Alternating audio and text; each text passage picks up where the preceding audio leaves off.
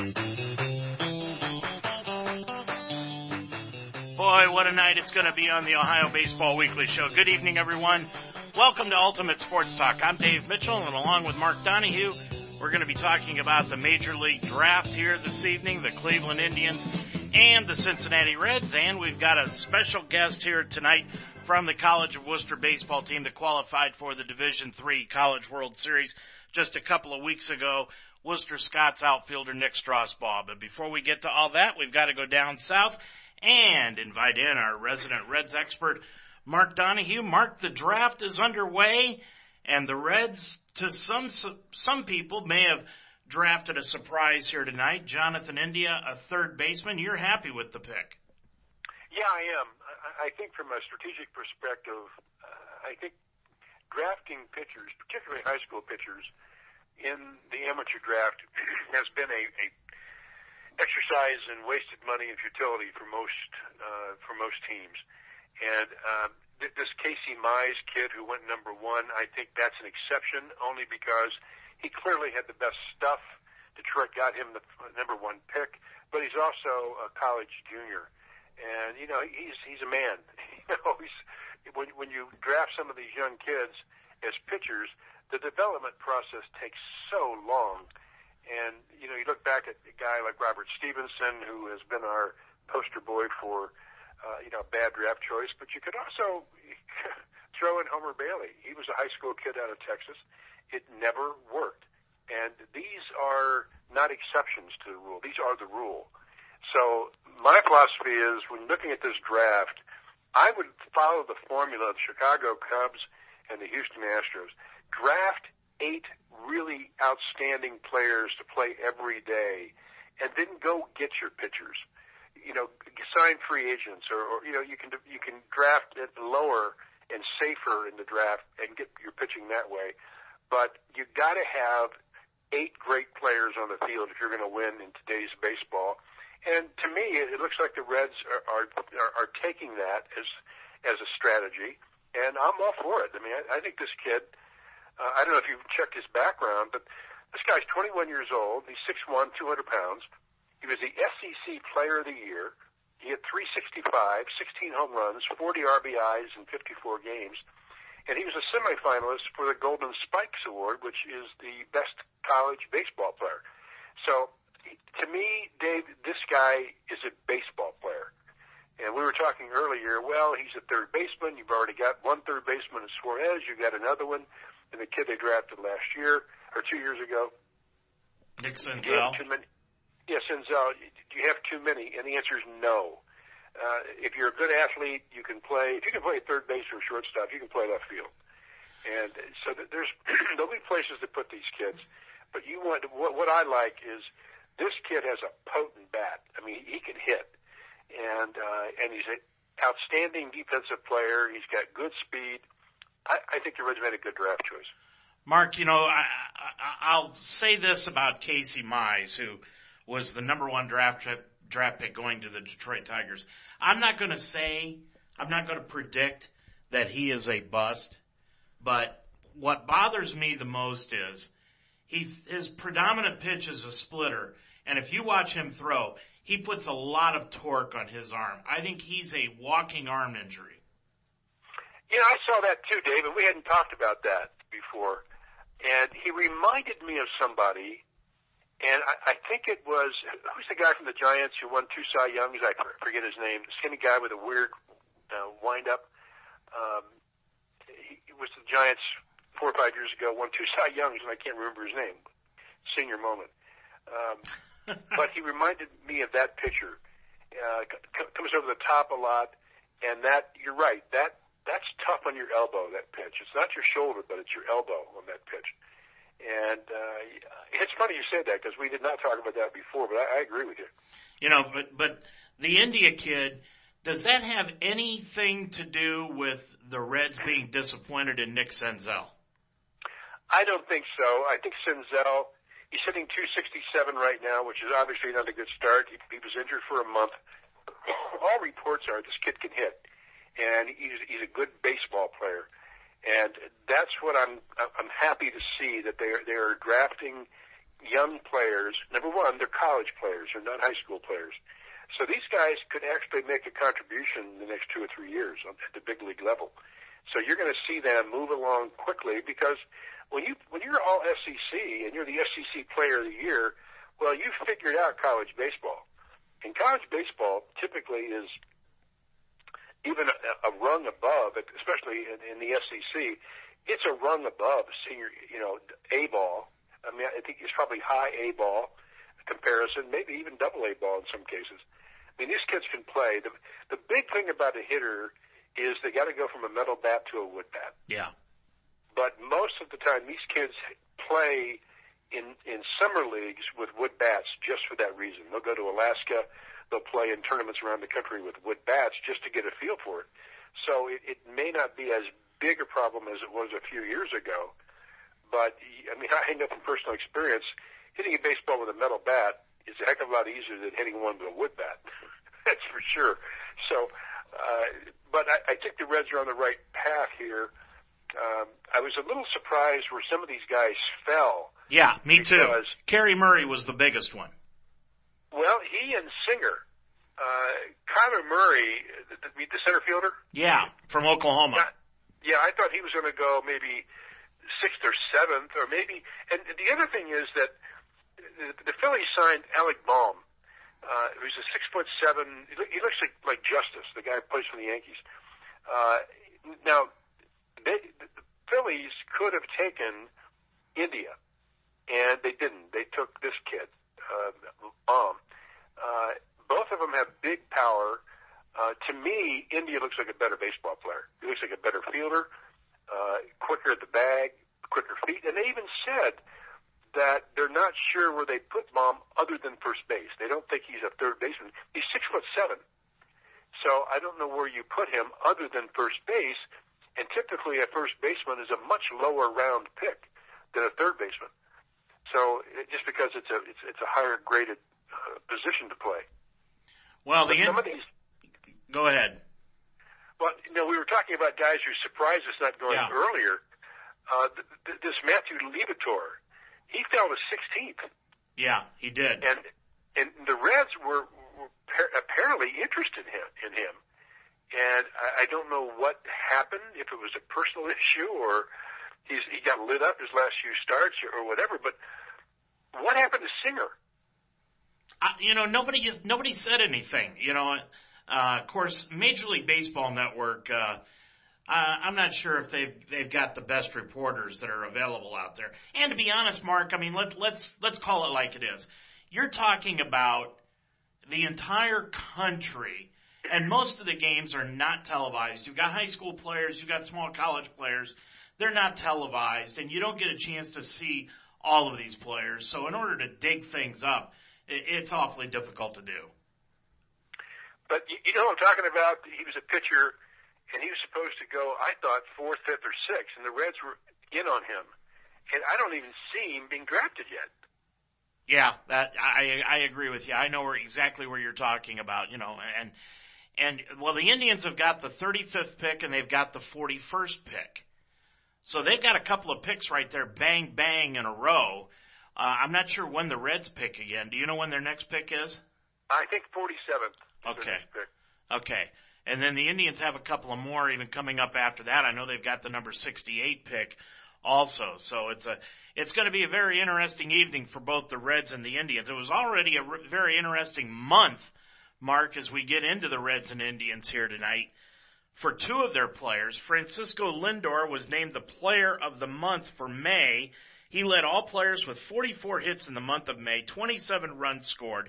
He had a .373 batting average, which ranked third. He had a 1.169 OPS. That placed fourth amongst all players with at least 100 plate appearances. And Scooter Gennett of the Reds won the Player of the Month in the National League the month of May. He had a .341 batting average, thanks in part to a .398 mark in May. He also had 8 homers, drove in 24 runs, paced the National League with a .720 slugging percentage and a 1.139 OPS en route to his first Player of the Month award. He homered in 4 straight games from May 7th through 11th while helping the Reds to a weekend sweep of the Dodgers in L.A. Mark, those numbers are reminiscent of a Hall of Famer named Joe Morgan. Yeah, and right now, we say that the league, the pitching figures out hitters. Well, right now, Scooter's figured out the pitchers. And yesterday I saw him hit a home run off a left-hander, a good left-hander, Hand from San Diego. This guy is tough on left-handers. And he hung in there, didn't flinch on the big curveball, and hit it about 400 feet. The ball, he is so short. He's only 5'8", and that's giving him probably a half an inch. The ball comes in low to him, and he eats it up. And they come in high, he'll take it to left field. Right now, they have not figured him out. And I heard 2 or 3 guys talk about this. A friend of mine went down there and met Scooter Gennett. I think it was a spring training, actually. And he said this guy is incredibly strong. Like from the elbow to the fingertips, he said he's got massive hands, strong wrists and forearms. And, he's the kind of guy, you're going to have a hard time.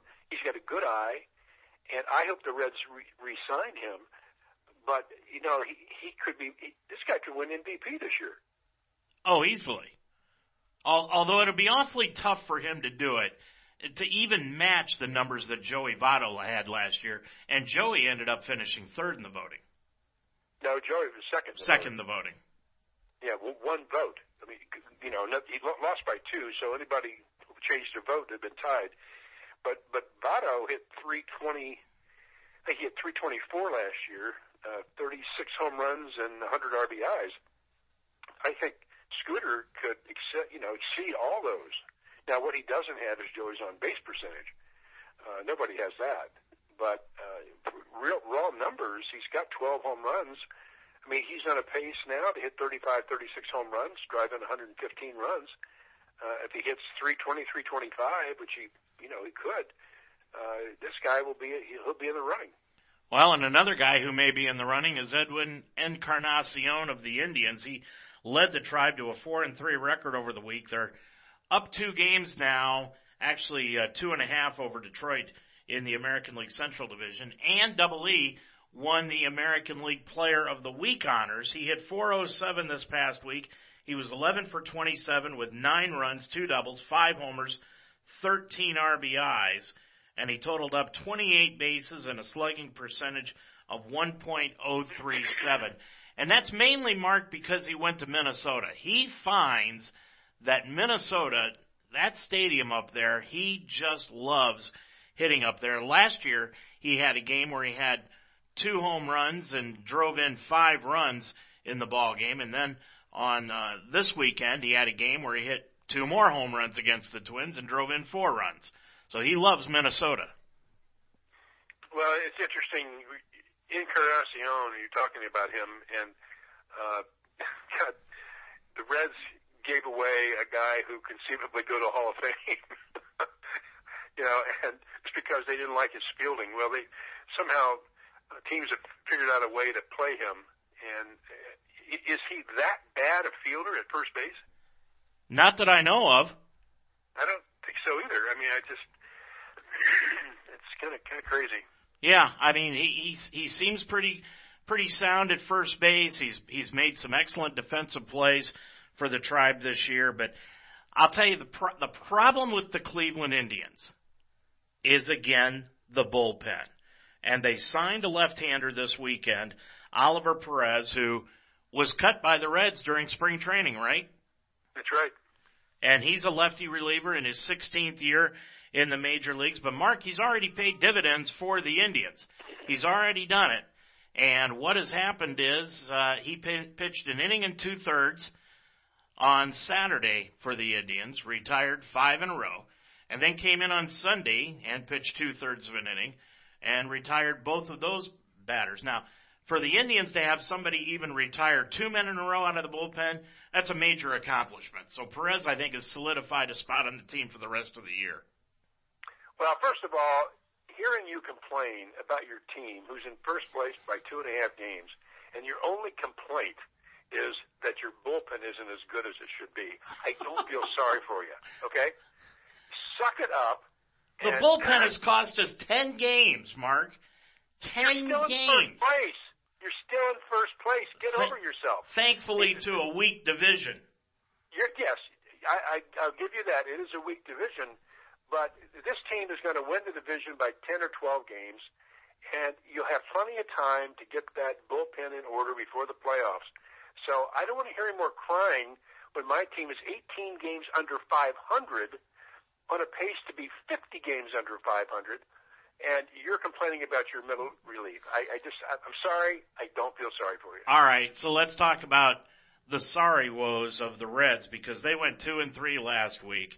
They're 21-38 overall, 15.5 games behind Milwaukee in the National League Central. Mark, they've put Homer Bailey on the DL. That was 3 days after they demoted him to the bullpen. I don't know. To me, something smells fishy on that. Well, I think what smells fishy is that he is a pain in the butt. Bingo. And I think the Reds are sick of dealing with him. Over the last 2 years, he has the worst ERA in baseball. And that's hard to do over 2 consecutive years. But aggregately, his ERA is higher than any other pitcher in baseball. And he complains because he's whining because they want to send him to the bullpen. Well, the option is to send you down to A-ball and learn how to pitch. He doesn't. His fastball is straight as a die. He's got no movement at all on his pitches. And it never seems to me that he is throwing max effort. Maybe you can get away with that when you're 23 years old and you can throw 95 miles an hour, 98 miles an hour. He doesn't have that now. And a lot of guys grow into their old age in baseball. Old age in baseball could be 31, 32 years old. But they learn how to pitch. And to me, he's never learned how to pitch.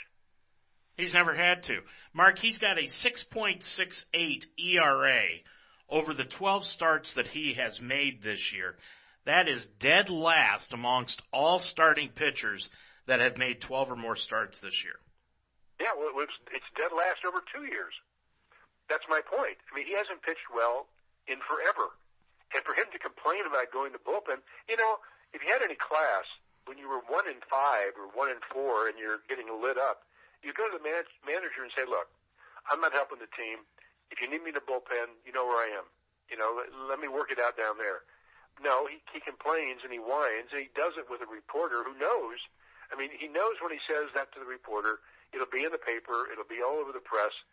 And I did not, frankly, hear he had gone on the disabled list. But you're right. That is kind of interesting that they would make that decision.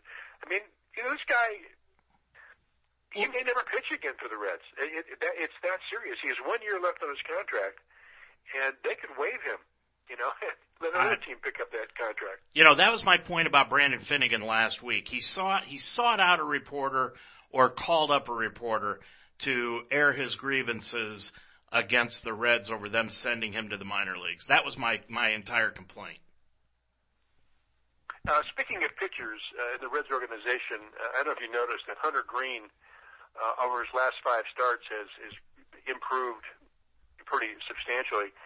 He's only got a 1.3 record and a 6.32 ERA, but over the last 4 or 5 starts, I think the ERA is under 3.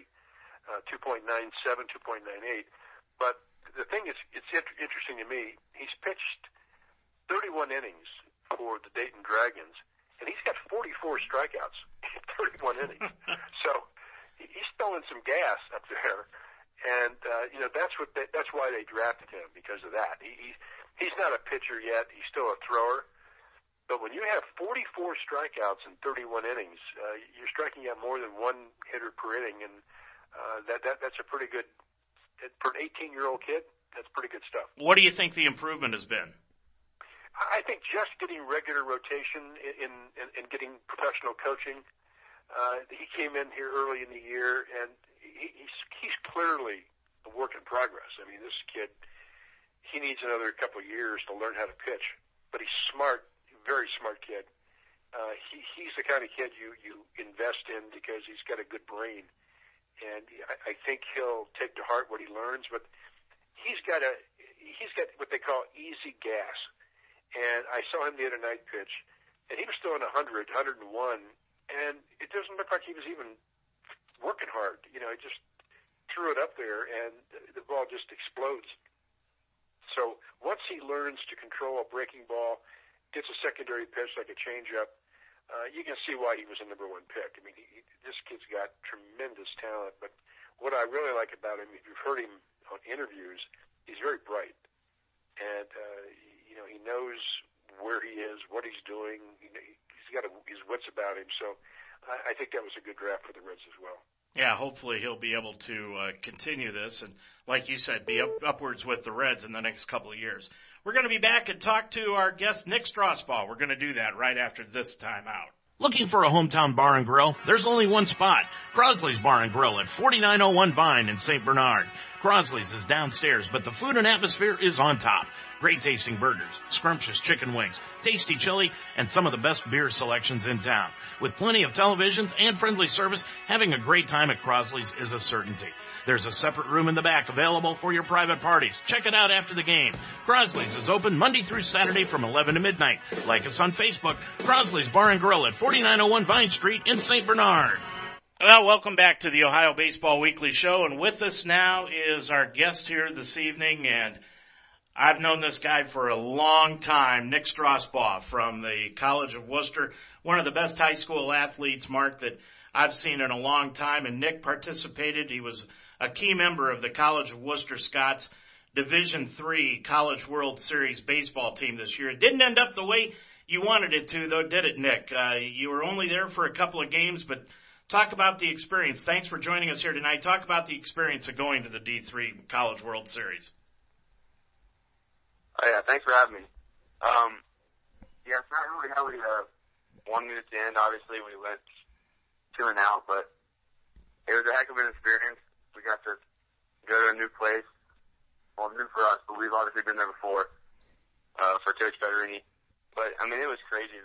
Just the stadium was so beautiful, and there were so many people that came out, even if it wasn't for either team, just to come out and watch games. There was a whole bunch of ceremonies that we had to go through to really, make it seem like we were at a huge stage, because we were. And, yeah, it was a great experience. You talk about the stadium. You played down at Huntington Park in the state championship game. Compare the stadiums. How were they? I'd say they were pretty similar. I like the World Series Park better. I'd say, the scoreboard was very nice, and the grass was just amazing. It pretty much felt like turf, even though it was all grass, which, that's how a lot of big parks are, but. Yeah. Now, you lost to Texas Lutheran in the first game, 7-0, and then Texas Lutheran ended up making it all the way to the championship game, and Tyler beat them 2 games in a row. What made Texas Lutheran so tough, Nick?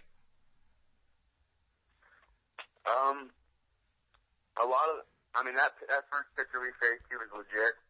I'm sure he'll go on to do great things wherever he goes, or if he continues to play. And they had a lot of good pitching. Their second pitcher was also an All-American. I think he was second team All-American. So they obviously had a lot of good pitching at the beginning, and they got clutch hits when they needed them. They had one really solid hitter that I know that just crushed us all day. And unfortunately, we couldn't get the hits we needed pretty much the whole tournament. But, the 2 Texas teams are great teams. Hey, Nick, I've got a couple questions, Nick. What grade are you in? I will be a junior at the College of Wooster. Okay, you'll be a junior. Okay. You got 2 years left. Yeah, next year. How many of D3 or even D2 players have you seen, or guys you know, might get drafted tomorrow? As far as I've seen, or I'll go with played with or played against, I'd say Mike Wolanski's obviously very good, and he'll I'm not sure, but I'd say he'd probably have a chance of getting drafted. And I believe the Texas Lutheran kid was a senior. He's obviously very good. And I think another All-American pitcher in that tournament also has a good chance of getting drafted.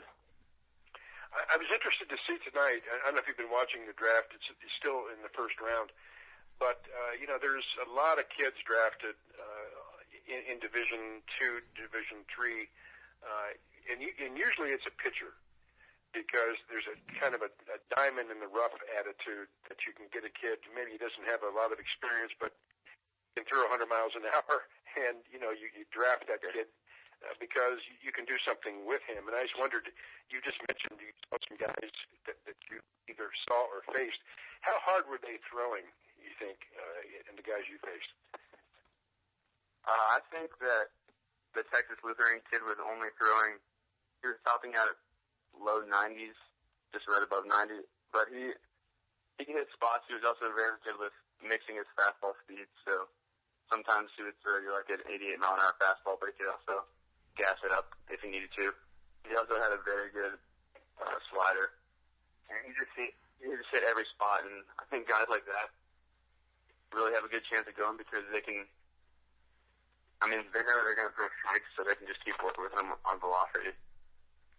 Yeah, Dave and I have been talking about that very thing over the last couple of years, where a lot of the kids that get drafted high, they get by with the fastball, 97, 98, 99, but they don't know how to pitch. And as you move up, as you will see, over the next 2 years, if you get drafted, you're going to see that you get into even double-A ball. These guys can turn around a 100-mile-an-hour fastball. These hitters are so strong and they're so quick that speed doesn't concern them. They can catch up with any kind of fastball. Yeah. It's the kid that is going to, as you just said, if a kid can hit his spots and throw 92, 93, develops a secondary and third pitch, they get a chance to make it. Speed isn't everything, and I think Dave and I believe that just hard is really overrated. And that's a lot of the guys like Greg Maddox, guys who were throwing 87, 88 at the fastball, and they knew how to pitch. Yeah. Yeah, I would agree. I would say that. The one guy that I've always brought to the forefront, Nick, and I know you remember him, Marcus Schleybaugh. He knew how to pitch. He could hit his spots. Yep. Yeah, exactly. Tim Petterini has been the longtime Worcester coach. Talk about him and what makes him such a good baseball coach, Nick.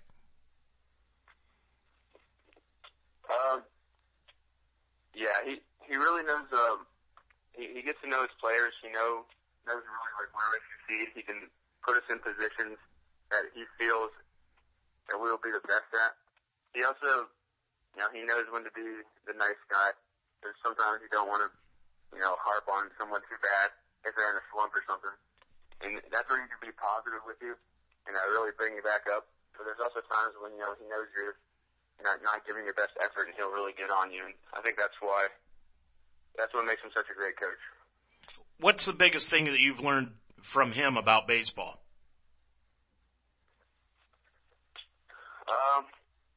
One of the biggest things I've learned is something I Coach Liddell already had started teaching me before I got there. Baseball is a long grind. You pretty much get to play every day. Not so much in high school, but at high levels you play more and more. You get to play every day. Every pitch is like a new game. If you take each pitch like a game, and it'll give you like your best ability to succeed. You can't dwell on previous pitches and games. I've talked to a lot of college football players coming from high school into college, and they tell me that the biggest difference between high school and college football is the speed of the game. What's the biggest difference between high school baseball and college baseball, Nick?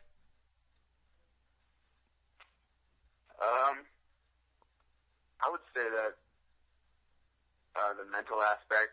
In high school we play, I'd say at most I don't know, 2 or 3 games.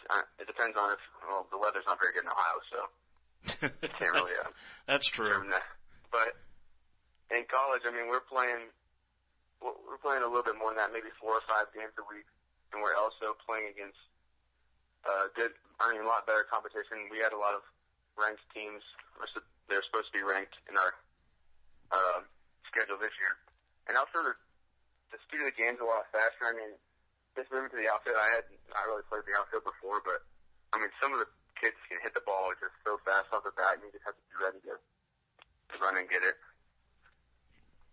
You know, the one thing that a lot of kids are doing today, Nick, that I know you did not do was specialize in one sport. You could have very easily specialized in any of the 3 sports, but you chose to play all 3. Would you recommend that to kids growing up, that they not specialize on one sport? And if not, why not? And how did that help you in the other sports? Yeah, in my opinion, I would say that just to play as many sports as you can. I think that one of the great things you can learn from every sport is just competition. And the more you play, the more you want to win. That helps you in every sport you're going to play. And I think you can specialize in one sport if that's something you really want to do. But I mean, you're going to have to be putting in more hours than everyone else. You're going to have to be putting in work every day on just that sport. So I think if you play multiple sports, I mean, you can hit workouts for all 3 sports at once. Let's say, I'd just say, in my opinion, I would play as many sports as you can. It's fun and you get to compete. Hey, Nick, a couple of years ago, we were doing some tryouts for a movie, actually, and we brought in some elite players from Cincinnati playing in the 10, 12, 13-year-old age bracket, and we found out that 12-year-olds were playing 70 to 75 games a year. And they were going on traveling squads to Florida in the winter, to me, I think that's way too much, and I agree with you 100%. To develop as an athlete, I think you need to play all the sports. But I'd be very concerned if I had a 12-year-old kid, he's playing 75, 80 games. He's going to hate the game by the time he's 14. He's going to be sick of it. And it takes the fun out of it.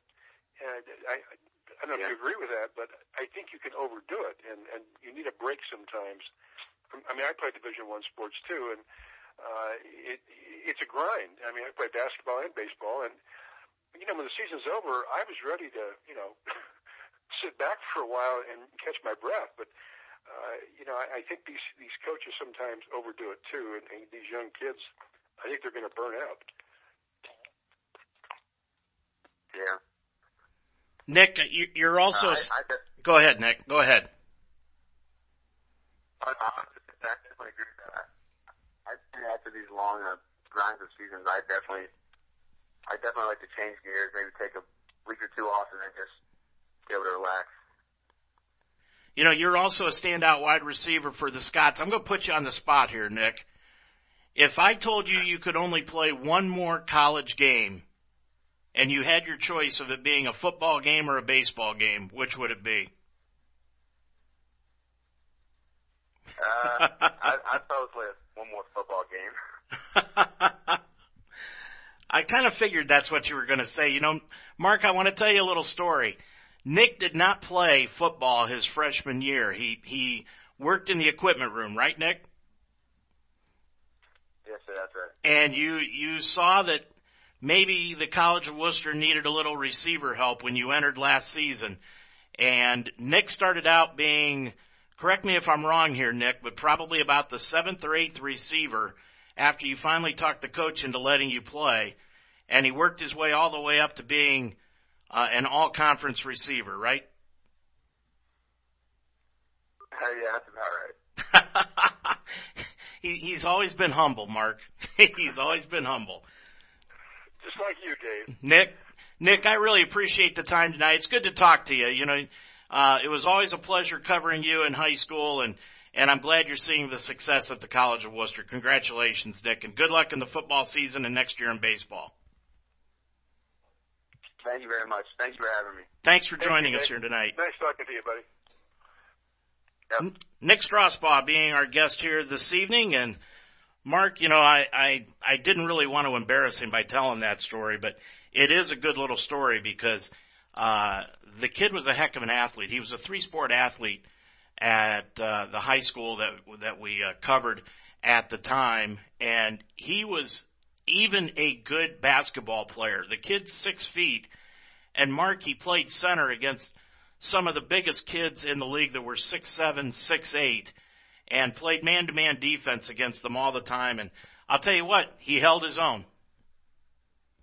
Well, he sounds like a nice young man, and you know we didn't get into it, but you know I think when you go to a Division III school, you have a chance to do more things, and you can focus on academics a little more. Which that's why you go to college.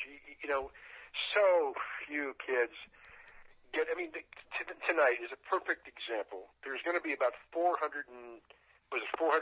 or 500 kids drafted over the next 2 days, and the percentage of them that are going to make it to the big leagues is less than 4%. And then of the 4% that make it to the big leagues, that could be for a cup of coffee, you know, for 5 games and their career's over. You got to get the grades, and you got to focus on your education. And you hear these stories about these young guys making millions of dollars when they're 18 years old, but I'm telling you, that's the exception.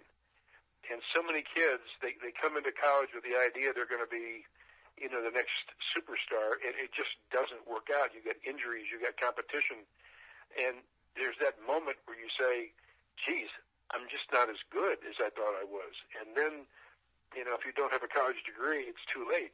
So it sounds like Nick's got a good head on his shoulders, and I wish him well. You know, I've never asked you this question, Mark. Were you drafted? No, I was scouted, and I was offered a deal with the Reds, and my dad wouldn't let me sign the contract, and I didn't talk to him for 3 weeks. But Gene Bennett, those were probably the best 3 weeks of his life. Yeah, probably.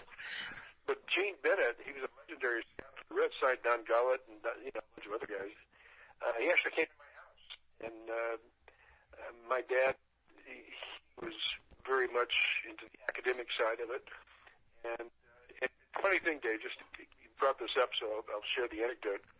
I played with Mike Schmidt, and Mike and I played together a number of years, and I saw him played against him here in Dayton. With Steve Yeager, a lot of guys that I knew ended up in the big leagues. Rich McKinney for the White Sox, and you know, when I was younger, I was as good as those guys. You know, when I was even through high school, I mean, I was a pretty good ball player. Then I plateaued, and they didn't. They kept getting better. And I remember playing third base one night against Mike Schmidt. Mike was playing in another team. He had a line drive down to third base. I dove for it. I thought it was going to take off my hand, and I caught it. I couldn't feel my left hand for like 3 innings.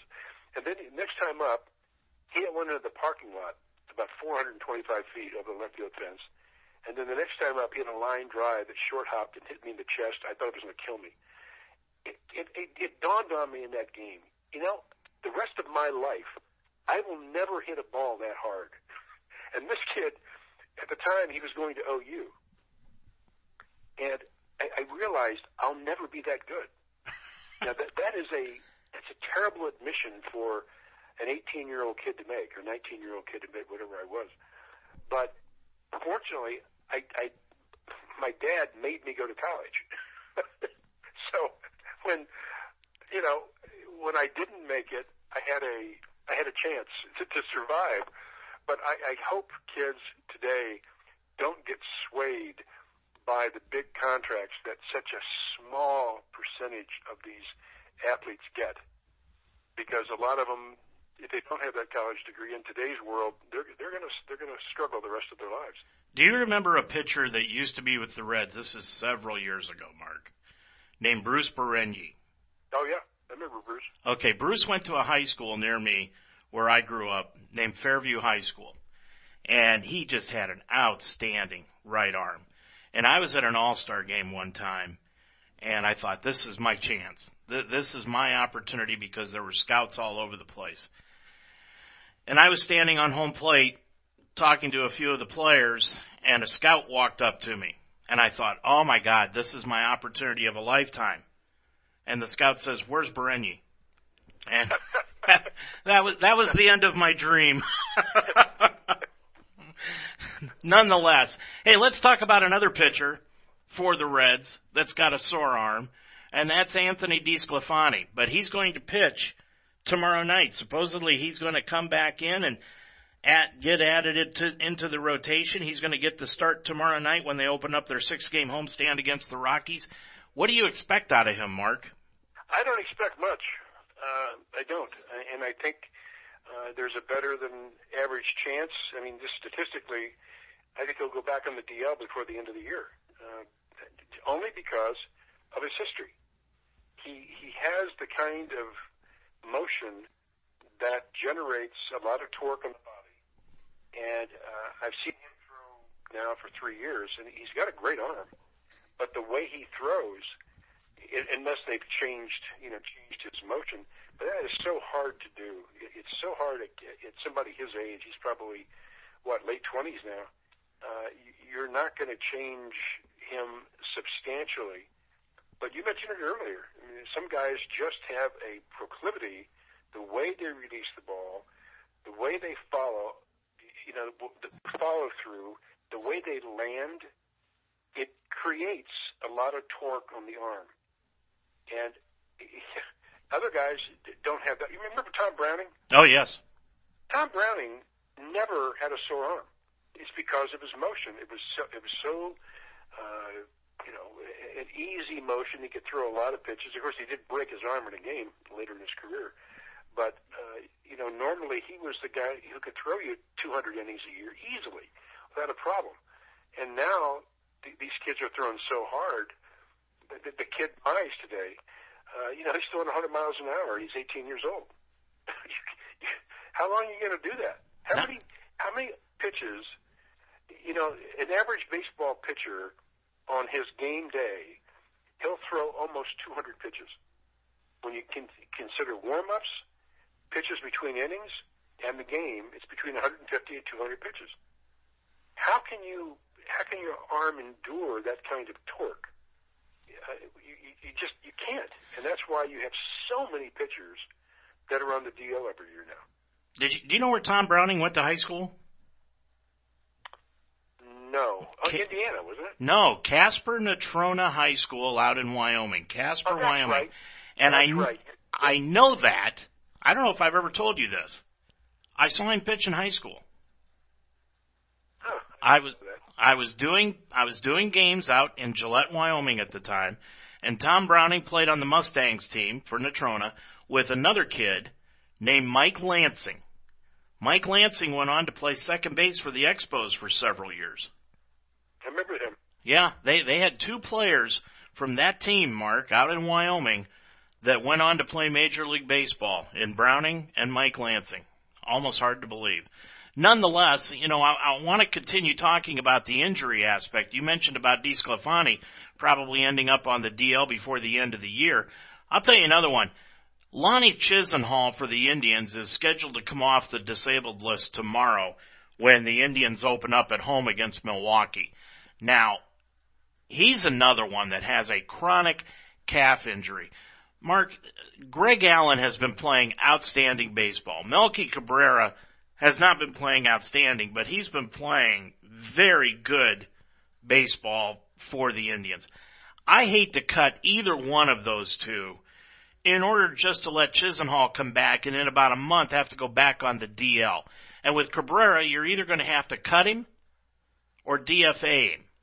And I don't want to do that. Greg Allen you could send back to the minor leagues, but the kid's playing very, very well right now, rotating in between center field and right field. I mean, it's quite a dilemma that the Indians have here as to what they're going to do when Chisenhall comes back. And then you've got Brandon Guyer, who's supposed to come back in the next few days. And then you've got Tyler Naquin, who's supposed to be back in about a week. Yeah, and you're saying this is a problem? It's a problem. No, it's not. It's not a problem. It's the solution. It's not a problem. This is how you get winning teams. When you have players like this who are standing in the wings, ready to play, can play. If somebody goes down, they can fill right in. But you've got depth. You can rest your guys. You look around the rosters of the teams, the top-tier teams in Major League Baseball. They've got guys on the bench that are better than the starting lineups or even rotations than many of the teams in baseball. That's why they win. The Cubs are interchangeable. They have, 12 pitchers and 13 guys, position players. You could draw their starting lineup out of a hat and be better than most teams in baseball. So I'm not feeling sorry for you because you have an abundance of talent on that roster. And, the Indians, I don't know if we've said this before. Do the Reds have a pitcher you would want? Well, like Iglesias, but unfortunately, I think Greg Allen and Tyler Naquin would fit very well in center field for you guys. Either one. Well, anybody is, my opinion of Billy Hamilton is going down. I'll tell you what's happening. He's losing his step and speed. Is he really? I swear to God he is. He got thrown out yesterday, and he only has 9 stolen bases this year. And because he doesn't get on base, but he's been thrown out more than Peraza has, and Peraza has got more stolen bases. So this guy is not the answer, and I put Peraza in center. I mean, he could play center field, and put Senzel at short. I mean, there's nothing to lose when you're 18 games under 500 in June. No, that's true. And the thing about it is, Mark, and here's what we've talked about the draft a little bit, and you brought it up very sporadically earlier about the motion from some of these guys. I kind of wonder who's coaching the pitchers around the country, because there's nobody out there that I have seen, and I was watching the Major League Baseball Network prior to us going on, and watching the clips that they had of these pitchers, Mark, there's not a one of them that were up for the draft that had a smooth motion. They were all herky-jerky. Yeah, they're trying to generate a lot of arm speed, and that can be, again, I use the term easy gas, and that comes with a little bit of age. And you look at the pitchers who have been around for a long time, Tom Seaver, and guys who were built like that stocky, muscular frame. Those guys last a lot longer than the guys that come up there and just try and, throw gas. Look at Nolan Ryan. He below the waist, Nolan Ryan was a weightlifter. I mean, and he was strong as a mule, but he didn't have to have max effort to throw 100 miles an hour. You get an 18-year-old kid, and he's 175, 180 pounds, and because he's lifting weights, and he's got a powerful upper body, he can throw 100 miles an hour, but it takes everything he's got on every pitch. And that's what you're talking about. That is what leads to arm injuries and elbow injuries from these kids, 17, 18 years old. I'm going to put you on the spot. Minus American pitchers and Chinese pitchers and Japanese pitchers. I guess I'm talking about the Dominican Republic, Puerto Rico, Cuba, players like that, okay? Name the last Dominican Republic, Cuba, Puerto Rican pitcher that's had a sore arm. Yeah, this is a trick question. I can't think of one. I literally cannot think of one. You know why? That's what I'm getting at. Why? Because they pitch every day. Well, the pitching coach from Atlanta, remember when he wanted his pitchers throwing every day, and he's no longer in the major leagues. That's right. I know, but look at the pitching staff he had. Yeah. John Smoltz, Maddox, Glavine, those guys threw every day. And that was a secret to their success. I mean, they never got sore arms. Avery, I mean, all those guys, they pitched, they threw every day. And because those guys knew how to pitch. I saw Glavine probably pitch more than Maddox, but I mean, those guys, they just, like sit in a rocking chair throwing, and that's what you don't have anymore. You don't have pitchers. You've got throwers. Yeah. And I'll be anxious to see what happens with Mize, if he's going to be the guy who, maybe he's the next Homer Bailey, who looks like his career, if not over, is certainly in jeopardy at this point. Why are we so ingrained here in the U.S. as far as telling these pitchers that they can't throw the day after they've thrown 6, 7, 8, 9 innings? Why are we so ingrained in that when we see that the other countries down south are doing it and it's working? Because the pitchers in other places, they don't throw 100 miles an hour. That's not their aim. They develop 4 pitches by the time they're 12 years old, and they don't have to throw 100 miles an hour. So that's the difference in the mentality. I mean, you mentioned Dominican Republic. Well, the most obvious was Juan Marichal. Juan Marichal had like 12 pitches, and he didn't throw any of them over 88 miles an hour. But he had different arm slots. He had different, he held the ball differently. He had a slider. He had a split finger. He had a fastball. He even threw a knuckleball. I mean, they develop this talent of pitching, and that's what I think your point is. And look at the high school kids. You mentioned to me a couple of years ago, a coach had a kid, I guess, who was throwing 80 or 95 miles an hour up here, and what he pitching like 4 games in a row, or some ridiculous amount of innings he pitched. I wonder what that kid's doing now. That's a good question. Did you ever track that kid and find out what happened to him? No, I didn't. Because that's my point, that these high school coaches, call them that, not in all cases, there's some very responsible guys out there doing it right. But some of these coaches and managers, they see a kid with a 95-mile-an-hour fastball as their ticket to the next level.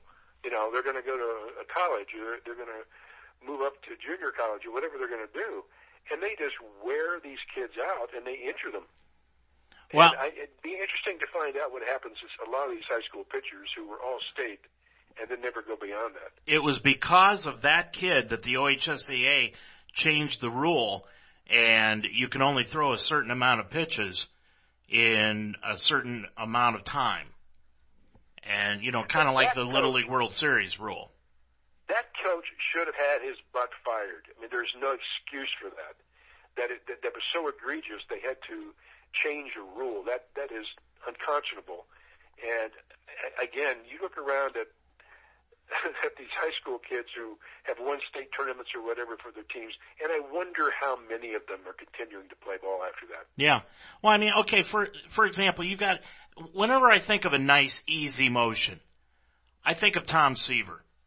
Yeah. Boy, his motion was just nice and easy. Pedro Martinez had a great motion. The only thing that was really weird about Louis Tiant was it wasn't his delivery, it was his wind-up. And talk about a guy who had 100 pitches. I mean, he could throw. But those guys learned to pitch. They didn't learn to throw. And that's the difference. Yeah, Steve Carlton is another one. Yeah. Man, what a delivery. I was in Philadelphia the year he won 27 games. Was he 27-5 or something like some crazy number like that? He won half the games for the Phillies. Yeah. One guy won half the games, and I mean, it looked like he was. And his slider would break 4 feet, and he could throw hard, but he wasn't throwing 100 miles an hour. He was throwing 92, 93, but he could put the ball anywhere on the plate. And that's what is lacking today. And I just wonder if this is going to change. If everything goes in cycles. Hunter Green was on TV the other night, and he was throwing 100 miles an hour.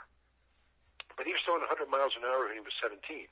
Mm-hmm. I hope they use that speed and that power judiciously, and not have him throw that kind of velocity, every pitch or even every other pitch. He's got to learn the secondary pitches, and I tell you what, with that kind of speed, if you just throw a halfway slider or a halfway changeup, you're going to be very successful because they know you can throw 100 miles an hour if you have to. But coming in there and throwing 80, 90 pitches at 100 miles an hour, the kid won't last till he's 23. What made Nolan Ryan a great pitcher? It wasn't his fastball. It was his legs.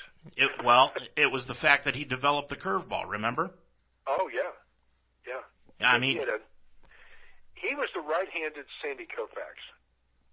And don't forget, he played with crummy teams for a long time. Had he played for a good team, that guy would have won 400 games. Yeah. Well, he started out his career with the Mets, and they couldn't get him to learn a secondary pitch. He went to California with the Angels, and they finally got him to throw the curveball, and he got control of it, and he became a Cy Young Award winner. That's right. You know, it's amazing, Mark, when you look at some of these pitchers. And he had a nice, easy motion. Yeah. You know, Aroldis Chapman doesn't have a bad motion. He throws 100 miles an hour easily. Yeah. You know, but you've got these other pitchers that really have to muscle it up and throw it in there. Hey, before we go, I've been saving this for you all week. Oh, always boy. Throwing out these quizzes for me. Okay. And I've got one for you. Okay. Okay. You always, if I miss one, you always laugh. I hear that laughter. Okay. There are 8 ways to score a run if you're a runner at third base. What are they? All right. Let me qualify this. Is a pass ball and a wild pitch the same? No. So they're different. Yes. All right. So pass ball, wild pitch, base hit, let's see, an error, sacrifice fly, suicide squeeze. Let me see, that's 6, so I got 2 more. Oh boy, balk. That's and steal home. That's 8. Well, yeah, it's officially it's 9, but they combine. It's a walk, a hit by pitch, which I think you forgot. Okay. Balk, wild pitch, pass ball, sacrifice fly, sacrifice bunt, and error. Now, if you want to say a sacrifice is 1, there's 8, but if it's 2, there's 9. So you got 7 of them. That's not bad for a catcher. Oh, I actually got 8. The only one I missed was hit by pitch. Hit by pitch. Well, I didn't get the walk, but I did get 8 of them. There must be 10 then. No, there's the error. 1, 2. Well, I called it a suicide squeeze. You called it a sacrifice bunt. Well, yeah, it's the same thing. Yeah. Okay. Same thing. All right. I got it. Ha! Now, you didn't get all of them. You missed 2 of them. Don't start gloating on me here. Mark, this has been a fun show. Have there been any other draft picks that you've noticed for the Reds? I haven't seen anything come across, and the Indians aren't even up yet. No, it'll be another hour or 2 for the Reds. They come up 47th, I think, something like that. Yeah, something like that. But it's going to be a fun evening. What do the Reds have coming up this week, Mark? David? You're not going to tell me, are you? I don't like looking ahead. Okay, I'll tell you this time. I mean, you shame me into it. All right. They got, let me see here. They got Colorado coming up for 3 games in Cincinnati, and then St. Louis following them in. So the next 6 games, Colorado and St. Louis, and the Reds have every opportunity to lose 4 of those games. Yes, they do. And the Indians, well, they're going to be home for Milwaukee. That's going to be Wednesday and Thursday. Or Tuesday and Wednesday, I should say. They've got Thursday off, and then they're at Detroit to play the second-place Tigers Friday, Saturday, and Sunday. Mark, we'll talk all about it next week. Have a good one, Dave. That's going to do it for tonight's Ohio Baseball Weekly Show. Our thanks to our guest here this evening, Nick Strasbaugh, for joining us from the College of Worcester. Thanks for him spending about 10 minutes with us here tonight. The Reds and Indians, another week as we head into the second full week of June in the Major League Baseball season. We'll be back again next Monday night at 9 o'clock with another Ohio Baseball Weekly Show. Until then, for Mark Donahue, I'm Dave Mitchell. Have a good week, everybody.